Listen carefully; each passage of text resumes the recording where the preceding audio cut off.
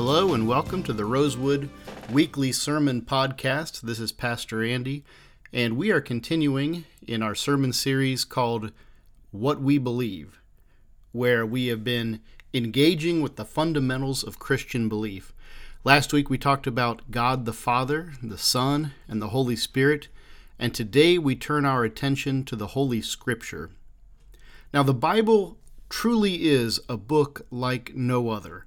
From a purely historical perspective, it acts as a tremendous source of information about the ancient world.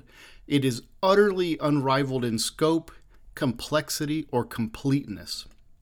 As a moral teaching, it formed the history of the Western world, and it acts as the foundation for free societies and democracies worldwide. As a religious text, it contains within it the sacred writings of three of the world's major religions and the story of the life, death, and resurrection of Jesus Christ. The Bible has sold more copies than any book in human history. It's also the most stolen book in human history. It's also the most banned book in human history.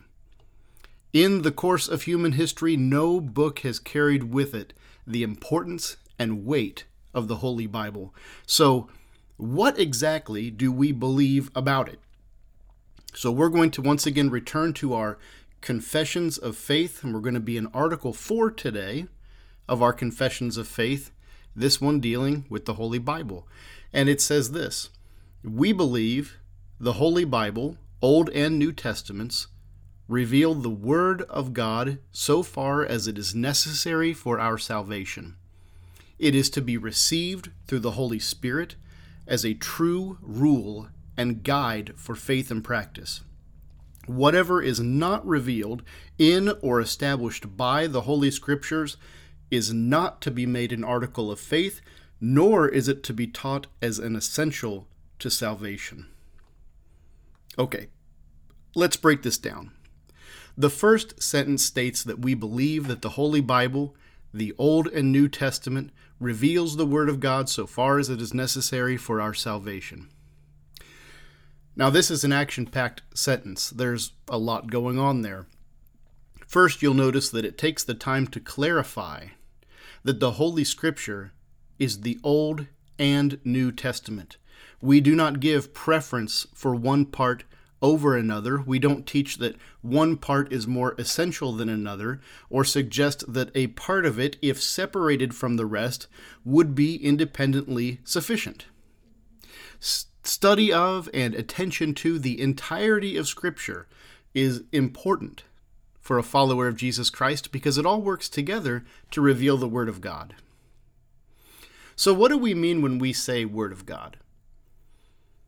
Scripture speaks of the Word of God, meaning sometimes things that God has said, but Scripture also uses the phrase Word of God as a title, as a name, specifically as a name given for Jesus Christ.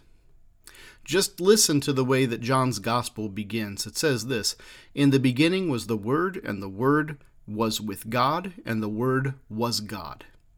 He was in the beginning with God. All things were made through him, and without him not anything made was there that was made." The Bible also says the Word became flesh, and it dwelt among us, and we have seen his glory, glory as of the only Son from the Father, full of grace and truth. The writer of Hebrews says this: "Long ago, at many times and in many ways, God spoke to our fathers by the prophets. But in these last days, he has spoken to us by his Son, whom he appointed the heir of all things, through whom also he created the world." He is the radiance of the glory of God and the exact imprint of his nature, and he upholds the universe by the word of his power. So Jesus is the exact imprint of God's nature. He is the radiance and the glory of God. That is, Jesus personifies everything that God communicates within the pages of the Old Testament. He is the Word made flesh. So when we talk about the Word of God, there is a subtlety that sometimes gets missed. While the term Word of God does apply to the words that God says, it is more than just a transcript. The Word, capital W, is more than words. It is the living, breathing truth, which was in the person of Jesus Christ a living, breathing person. So while it is correct to say that the Bible is the Word, it is perhaps even more correct to say that it reveals the Word. People who cannot appreciate the difference, there's sometimes those that tend to get hung up on specific translations. For instance, there are those that say that the King James Version of the Bible is the only legitimate translation. And of course, diligent scholarship, attention to translation is necessary for any good translation of the Bible, but the living, breathing Word transcends language and translation, but it is revealed within it. The sentence ends by saying, so far as it is necessary for our salvation, we believe that the Bible contains all information required for human salvation. No outside information, no supplemental knowledge is needed. If we jump down to the last sentence, we can continue this line of thought. It states that if something is not in the Bible, that it is not to be taught as an article of faith or as something necessary for salvation. All the items on this confession of faith, these 16 items that we hold to as Rosewood Church, can be tied directly to the Holy Bible. During the time of the Reformation, one of the battle cries of the Reformers was sola scriptura, which means in Latin, by Scripture alone. That is, by Scripture alone is the revelation of God given. This was a response to the Roman Catholic understanding that God's revelation was given in other ways, and once given, became binding and authority as Scripture is binding and authoritative. So sola scriptura is a fairly universal understanding within Protestantism and is reflected in our confession of faith. To put it plainly, if a church leader or a church itself ever levies requirements for belief and action beyond what is in Scripture, they are doing so on their own authority, not the authority of God.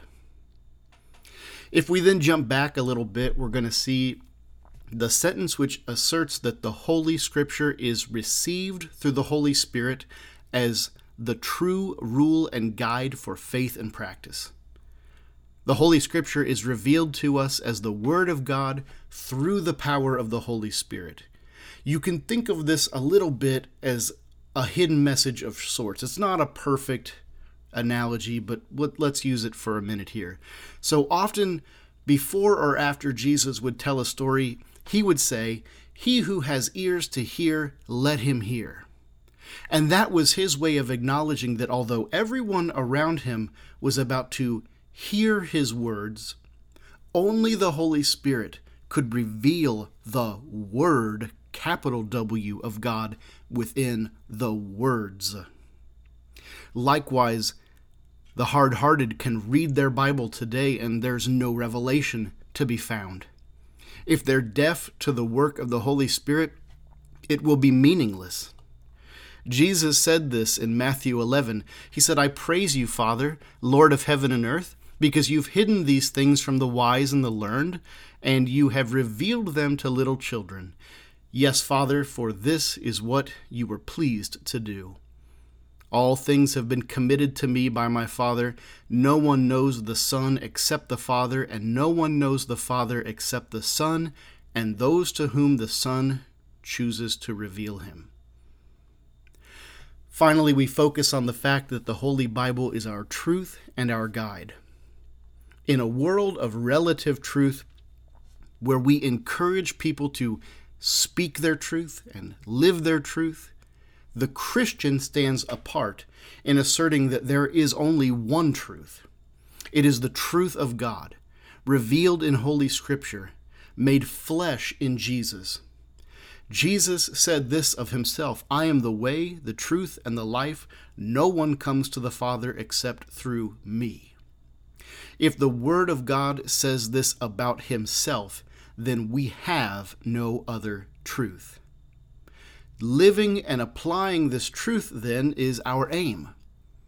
We know that the Holy Bible is sufficient for all truth and that it is revealed to us by the Holy Spirit. Our part is to engage with Scripture regularly at home, in groups, and at church, so that we can be continuously forming our lives in the power of that Holy Spirit revealed Word.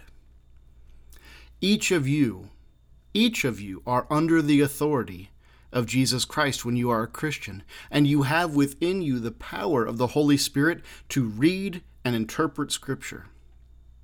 From the lifelong Christian to the new believer, it is the Holy Spirit that brings that power. Next week, we'll discuss the church and the sacraments, and we'll focus on the purpose of the church and its place in the life of the Christian. Until then, join with me as I close us in prayer.